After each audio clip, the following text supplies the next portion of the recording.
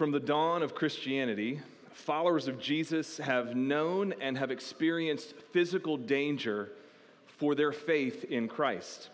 A Christian woman in the early church named Perpetua faced such danger with resolve and courage. Perpetua was born in North Africa, a city of Carthage, now in Tunisia, in AD 182. She became a Christian 20 years later in AD 202. She was a single mom, was radically converted by the grace of the gospel of Jesus Christ, there caring for her little daughter in the midst of intense persecution that broke out among Christians from the Roman Empire. Christians were hunted down by the Roman authorities, interrogated, forced to renounce their faith, to cry Lord Caesar instead of crying Lord Jesus, the true Lord and King. If they did not do that, they faced death in any number of ruthless and awful ways. Well, this was Perpetua's plight, yet she refused to recant her faith. In the midst of the interrogation, the opposition, the persecution, she would not deny her Lord Jesus, who saved her from an even greater enemy, that is sin and death. She remained steadfast in her faith, refused to concede to the fierce pressure of the Roman authorities.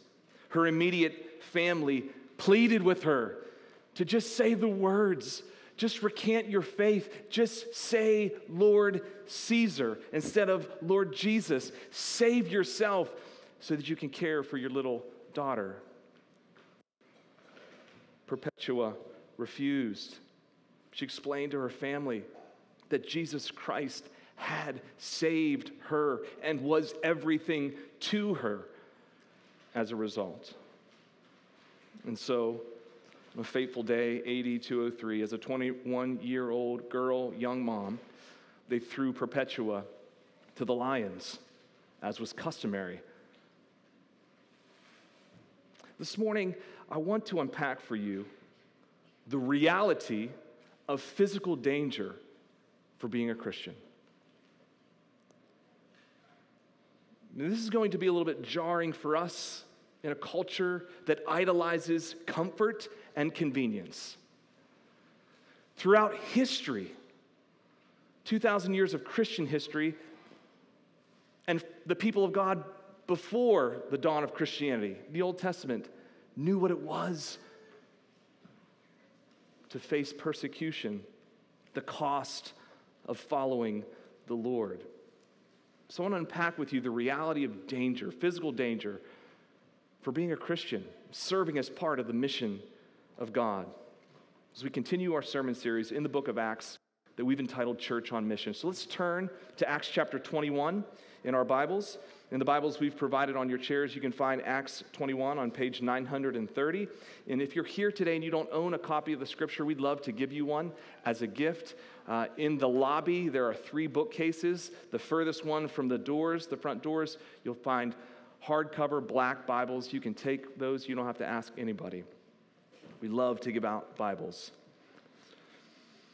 Acts chapter 21, the sermon will cover verses 1 through 36, but I'm only going to read the first portion, verses 1 through 6, and then we'll read it in chunks after that.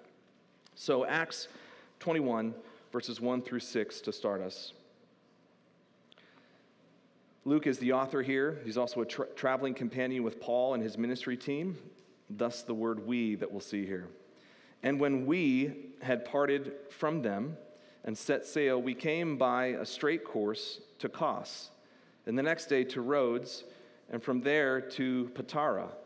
And having found a ship crossing to Phoenicia, we went aboard and set sail. When we had come in sight of Cyprus, leaving it on the left, we sailed to Syria and landed at Tyre, for there the ship was to unload its cargo. And having sought out the disciples, we stayed there for 7 days. And through the Spirit, they were telling Paul not to go on to Jerusalem. When our days were ended, we departed and went on our journey, and they all, with wives and children, accompanied us until we were outside the city. And kneeling down on the beach, we prayed and said farewell to one another. Then we went on board the ship, and they returned home. Acts 21 emphasizes this truth. The mission of God involves risk and the potential of physical danger.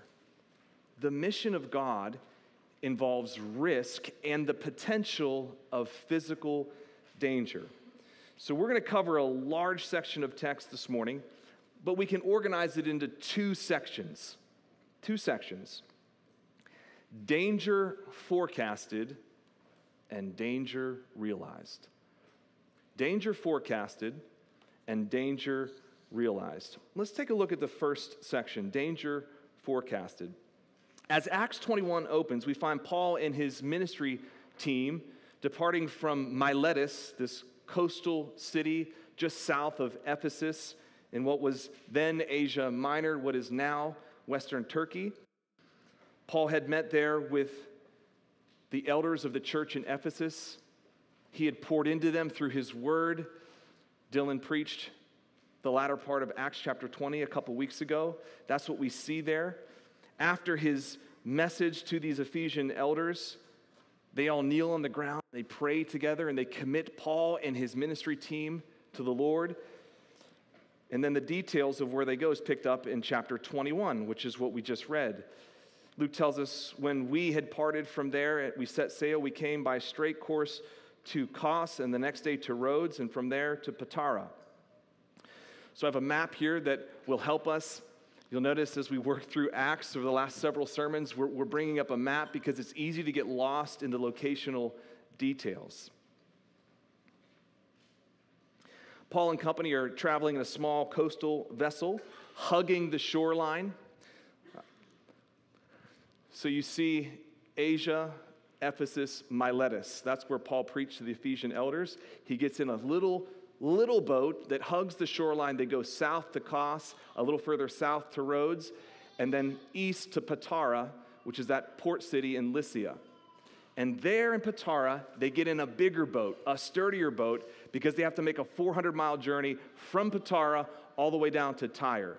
So you can envision them in a tiny little sailboat, hugging the coast, going from island to island, kind of hopping those islands, and then they get in a bigger vessel in Patara and make a longer journey, 400 miles to Tyre, modern-day Lebanon, Beirut.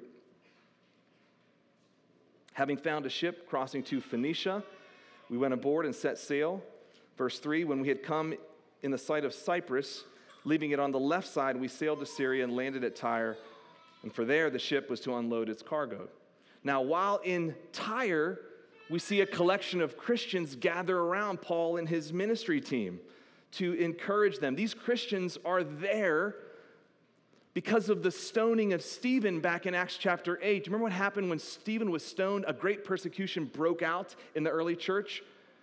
An awful day, but also a strategic day, because as the persecution came, Christians scattered, and as they went, they took the gospel with them. Some of those Christians that scattered went to Tyre and set up shop there, had a thriving Christian community that greets Paul as he gets off the boat. Verse 4, having sought out the disciples, we stayed there for 7 days. And through the Spirit, they were telling Paul not to go on to Jerusalem. And here we see the first forecast of danger. The first forecast of danger by these Christians in Tyre. These Christian disciples discern by the Spirit that grave danger awaits Paul in Jerusalem. And the conclusion they make from that Spirit-prompted message is, don't go, Paul. Don't go. Well, the Spirit had already communicated the same reality to Paul earlier. Acts chapter 20, verses 22 through 24, when he was preaching to those Ephesian elders in Miletus, he speaks of this reality of danger in Jerusalem. Acts 20, verses 22 through 24, now behold, I am going to Jerusalem, constrained by the Spirit, not knowing what will happen to me, except that the Holy Spirit testifies to me in every city that imprisonment and afflictions await me. But I do not count my life of any value, nor as precious to myself, if only I may finish my course in the ministry that I received from the Lord Jesus to testify to the gospel of the grace of God. Friends, it's the same Spirit-prompted message. There's danger in Jerusalem, Paul. It's the same message, but with two different conclusions. The Christians in Tyre conclude, "Don't go, Paul," whereas Paul concludes, "I'm going." Same Spirit-prompted message, there's danger there, but two different conclusions among Christians. What do we gather from this? The Holy Spirit's prompting of danger that lies ahead does not mean that an attempt should not be made. The Holy Spirit's prompting that danger lies ahead does not mean the attempt should not be made. Paul goes. He sets his face towards Jerusalem that he might faithfully witness to the gospel of Jesus Christ. He understands that physical danger is part and parcel of the mission of God. And he goes. This is the first forecast of danger. There's another forecast coming as the text unfolds. Paul and the Christian community in Tyre pray together. They say farewell in verses 5 and 6. When our days there were ended, we departed and we went on our journey. And they all, with wives and children, accompanied us until we were outside the city. And kneeling down on the beach, we prayed and said farewell to one another. Then we went on board the ship, and they returned home. Here we see the role of Christian community in the face of difficulty. Though they may disagree on their conclusion of the danger that lies ahead, they are in perfect agreement that they should pray and encourage Paul and his ministry team. They join hands, they pray, they're strengthened by their time with one another. We've seen this throughout the book of Acts. As persecution arises, Christians coalesce, Christians come together and encourage each other, pray for each other, strengthen each other. That's what Paul's doing here. Friends, we need each other in this local church to be faithful disciples of Jesus. To stay the course in the face of any and all opposition. And it's coming, and more is going to come. As I prayed this morning, it's going to get worse before it gets better. That's what the scriptures say. They will hate you and deliver you over to the authorities. But fear not what you will say, for the Holy Spirit will testify through you. It's going to get worse. Wars and rumors of wars. Pestilence. We know what this is like. Division among families. This is what Jesus says is going to happen. And it's our local church family strengthening each other to stay the course, to remain faithful. The role of Christian community in the face of great difficulty. Well, in verses 7 and following, we find the second forecast of danger. Luke says in verse 7, when we had finished the voyage from Tyre, we arrived at Ptolemy, just south of Tyre, sailing on the Mediterranean coast.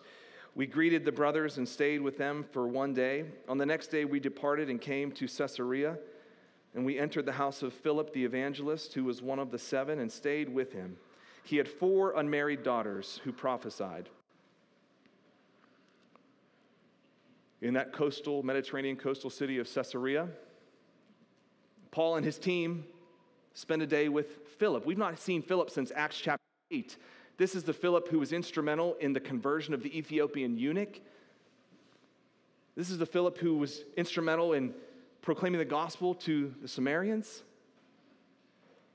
We've not heard of him in 12 chapters, some 20 years.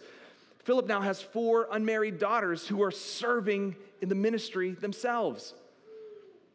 So Luke provides this detail of Philip's daughters to show us how much time has transpired. He has 4 unmarried daughters, likely in their late teens, early 20s. Philip is still faithful. He has discipled his daughters to serve Christ. The legacy that Philip is leaving is in his progeny. And it also shows the beautiful reality in the early church that women served in a patriarchal society where women were less than on the status scale, they were used in service of Christ, their King. 4 daughters who prophesied truths in their own local church there. Philip remained faithful. Luke just gives us this little detail, some 20 years later. While he's in Caesarea, a prophet comes by named Agabus, who we've met earlier, Acts chapter 11. The prophet Agabus takes Paul's belt from him and binds his own feet and hands with the belt. Verse 11, he says, "Thus says the Holy Spirit, this is how the Jews at Jerusalem will bind the man who owns this belt and deliver him into the hands of the Gentiles." When we heard this, we and the people there urged him not to go up to Jerusalem. The Spirit is prompting Agabus to provide this message of what lies ahead. Danger in Jerusalem, and the Christians have the same conclusion in Caesarea than they did in Tyre. Don't go, Paul. Paul has a different conclusion. Verse 13. And Paul answered, "What are you doing, weeping and breaking my heart? For I am ready not only to be imprisoned, but even to die in Jerusalem for the name of the Lord Jesus." And since he would not be persuaded, Paul was a stubborn kind of guy, wasn't he? We ceased and said, "Let the will of the Lord be done." Here, Paul provides them and us, many years later, a perspective check as Christians. Serving Christ involves suffering. It's not strange, it's normal. Friends, what are you doing? You're melting my heart down. Look, I'm ready to be imprisoned, even to die for the sake of Christ in Jerusalem. Serving Christ involves suffering. It's normal. Our Lord Jesus himself forecasted such danger. John 15, verse 20, "They persecuted me, they will persecute you." The Lord is helping us to have expectations that are realistic. Friends, this is incredibly challenging, yet incredibly helpful for us in our day and age. We all, to one degree or another, have bought into a false kind of Christianity. A Christianity that assumes comfort and convenience, that expects comfort and convenience, and when the heat comes, when suffering comes, we think something strange were happening to us. But the Apostle Peter says, don't think it's strange when the fiery trial comes upon you, but rejoice insofar as you're sharing the sufferings of your Lord. In fact, when we suffer, we're drawn near to the heart of Jesus, who knew the epitome of suffering. We ought not to avoid it. I'm not saying we need to seek it out. Don't be sadistic, but when it does come, and it will, it's promised, know that it endears your heart to your Lord, who knew it.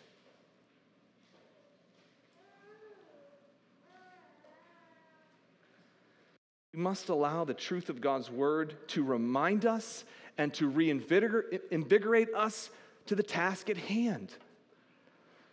Because when we fall prey to this message, this false message of convenience and comfort, it leaves us impotent and weak as witnesses of the Lord.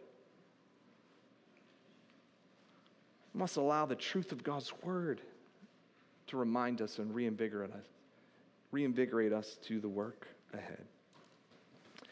Well, Paul and company leave Caesarea. They head to Jerusalem. Verse 17. When we had come to Jerusalem, the brothers received us gladly. And on the following day, Paul went in with us to James, and all the elders were present. These are the elders of the Jerusalem church. Verse 19, after greeting them, he related one by one the things that God had done among the Gentiles through his ministry. And when they heard it, they glorified God, and they said to him, "You see, brother, how many thousands there are among the Jews of those who've believed. They are zealous for the law, and they have been told about you that you teach all the Jews who are among the Gentiles to forsake Moses, telling them not to circumcise their children or walk according to our customs. What then is to be done? They will certainly hear that you have come." So Paul meets with these elders of the church in Jerusalem, and the meeting is a mix. It's a mix of joy and concern. Joy and concern. They're joyful over the report of Paul, who's proclaimed the gospel among the Gentiles, and many have become to believe. They're joyful over that, genuinely joyful, but they're concerned because now Paul's in Jerusalem, and word is that he is dissuading Jewish Christians from following the law. Well, and here is where falsehood has now been propagated, because Paul never encouraged Jewish Christians from voluntarily following parts of the Jewish law. He has, however, forbade them from requiring Gentiles to follow the Jewish law in order to be accepted. Those are two different things. If you're a Jewish Christian, Paul said it's okay to voluntarily follow some of these customs that you've grown up in, that you've been steeped in. But don't mandate them on Gentiles who've never followed them to say that you got to become a Jew before you become a Christian. That's anti-gospel. That's what Paul was about. But it's been twisted, and this falsehood has been propagated, and it leads to the animosity towards Paul. So James and the elders devised this plan to protect Paul, or so they think it will. Verse 23, Paul, do therefore what we tell you. We have 4 men who are under a vow, that is a Nazirite vow, Numbers 6. Take these men and purify yourselves along with them and pay their expenses so that they may shave their heads. Thus all will know that there is nothing in what you have been told, that what they have been told about you, but that you yourself also live in observance to the law. This is a Nazirite vow. It's part of the ceremonial law, Numbers chapter 6, verses 1 through 21. People who were seeking God or expressing thanksgiving to God would undergo this Nazirite vow. They would abstain from wine, anything of the grape. They would shave their heads. It would last for a period of days. And again, it was an expression of seeking God, seeking his face, or giving thanks to God. Paul's already done this in Acts chapter 18, verse 18. He did practice these things. So this was not something new or something they were forcing on Paul. He would periodically do these customs, They encourage him to do this as a way to kind of publicly profess before the Jews there in Jerusalem that he's not anti-law. Well, we find their plan does not have enough time to fully unfold because the heat and danger in Paul is immediate in Jerusalem once he arrives. So first we've seen danger forecasted. Secondly, we see danger realized. Danger realized. Let's look together at this account, verses 27 and following. When the 7 days of the Nazirite vow were almost completed, the Jews from Asia, seeing him in the temple, stirred up the whole crowd and laid hands on him, crying out, "Men of Israel, help! This is the man who is teaching everyone everywhere against the people and against the law and against this place. Moreover, he even brought Greeks into the temple and has defiled this holy place." For they had previously seen Trophimus, the Ephesian, with him in the city, and they supposed that Paul had brought him into the temple. These Jews who stir up the situation are likely from Ephesus. Paul had spent some 3 years in Ephesus, so they would have known him and recognized him readily. They've come to Jerusalem for the Feast of Pentecost, and immediately they recognize him. And they're operating out of falsehood. They say that Paul took Trophimus, this Greek friend from Ephesus, into the forbidden area of the temple, which he did not do. And an angry mob gathers. Verse 30, then all the city was stirred up, and the people ran together. They seized Paul, dragged him out of the temple, and at once they shut the gates. And as they were seeking to kill him, we'll pause there. Paul is in great danger. The hands of an angry mob are ready to tear him to pieces. And before he's torn apart, Luke tells us, verse 31, word came to the tribune of the cohort that all Jerusalem was in confusion. The tribune, this military officer who led 1,000 soldiers, at once took his soldiers and centurions and ran down to them. And when they saw the tribune and the soldiers, they stopped beating Paul. Then the tribune came up and arrested him and ordered him to be bound with 2 chains. He inquired who he was and what he had done. Some in the crowd were shouting one thing, some another thing. And as he could not learn the facts because of the uproar, he ordered him to be brought into the barracks. And when he came to the steps, he was actually carried by the soldiers because of the violence of the crowd. For the mob of people followed, crying out, "Away with him, away with him." The soldiers literally have to huddle around Paul because of the ruthless crowd that wants to tear him apart. Danger is realized by Paul. He faces it head on. He knew what awaited him. The Spirit had prompted him and his Christian friends of what awaited him. And he goes with resolve, with faith, would not be dissuaded. Paul understands the risk and potential for physical harm in the mission of God. Do we understand the risk and the potential physical harm for being a Christian and engaging in his mission? We must allow the truth of God's word to wash over us, to correct us, to refresh us, and to embolden us to engage. Otherwise, we fall prey to silence and impotence in the mission of God, powerlessness. There is physical danger in going as a cross-cultural missionary and in sending cross-cultural missionaries, which is the business that we want to be about here at Beacon. Friend Susan serves in a difficult place. We just sent a team there. Dangers of sharing the gospel publicly.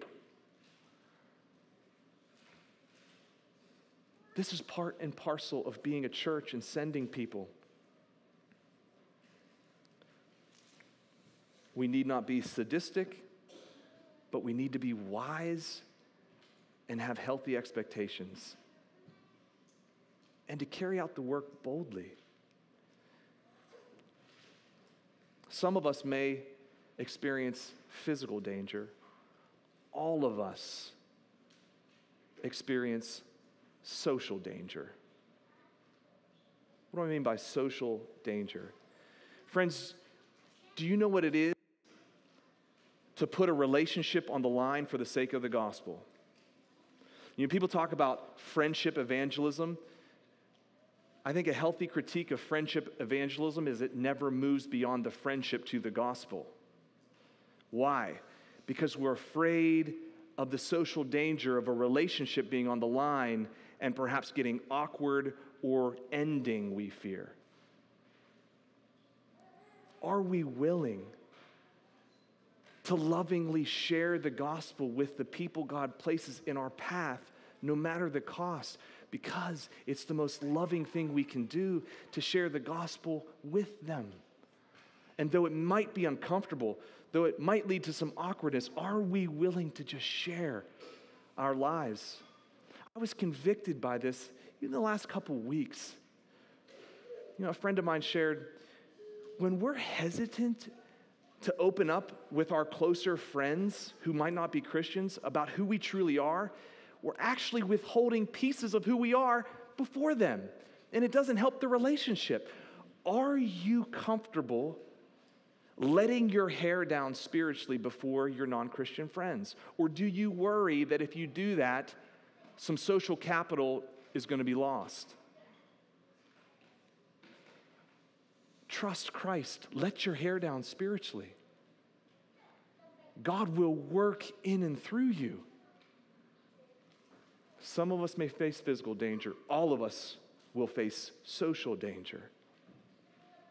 Ed Welch has written a very helpful book called When People Are Big and God is Small: Overcoming the Fear of Man.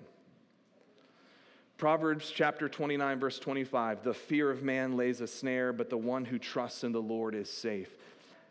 Ask yourself this week, what power does the fear of man wield over my life? How is the fear of man dictating what I do in my life and hindering me from being the Christian that God desires me to be? The fear of man lays a snare, but the one who trusts in the Lord is safe. Ed Welch basically said, look, the antidote for the fear of man is a healthy fear of God. And that's not a fear of God like you're cowering in the corner waiting for a lightning bolt to come down. It's a holy reverence of an all-powerful God. That's what the fear of God is. And the scriptures are filled with this reminder.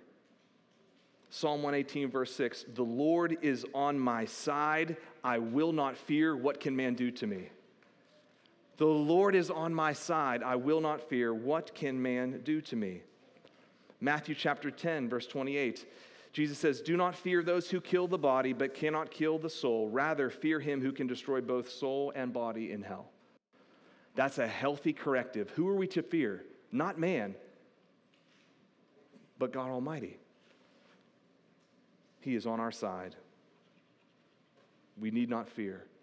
What can people do to us?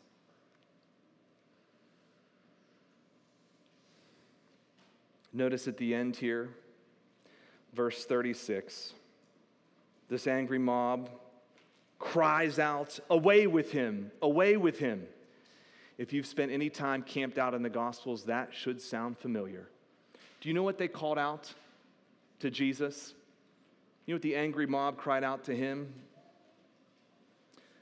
Away with him, away with him. Give us Barabbas instead. Crucify him, crucify him. The same expression. Luke 23, verses 8 through 21.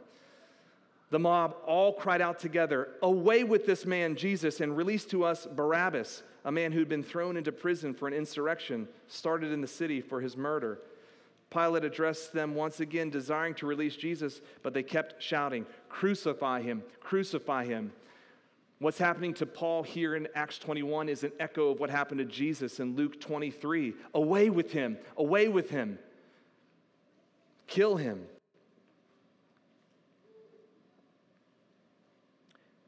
Paul is following in the footsteps of his Lord.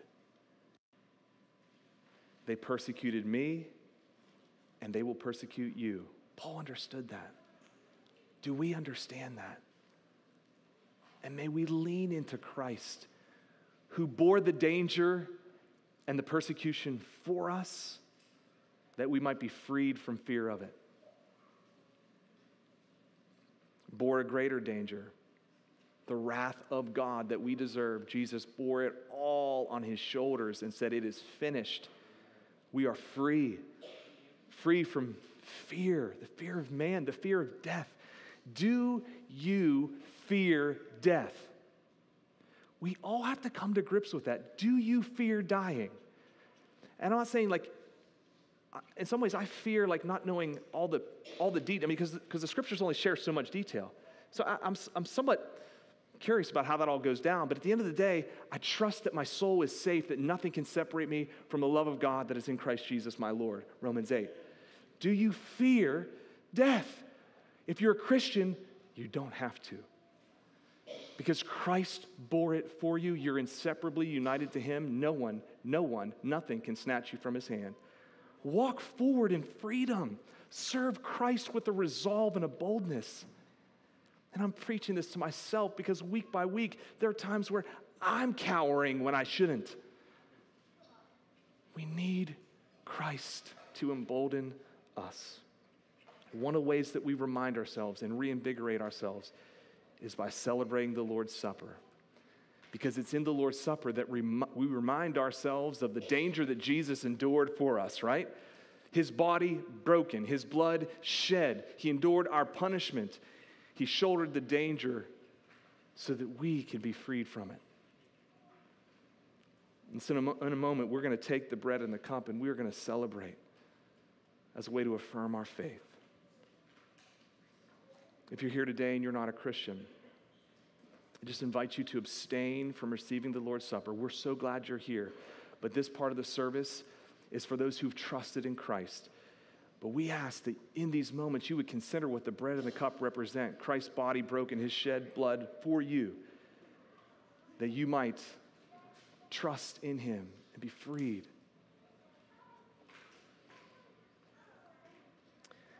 I'll pray, and if you've not picked up your bread and cup, you can grab that, and then I'll lead us in a time of receiving that.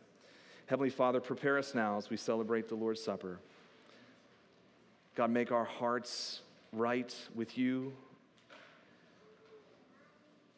We do this, Lord, to affirm our faith, to unite with one another in our shared faith in Christ. We pray that you would just encourage us, reinvigorate us, embolden us to the work that lies ahead. Free us, Lord, from the fear of death. Remind us of our inseparable union with you, Lord Jesus. Pray this in Christ's name. Amen.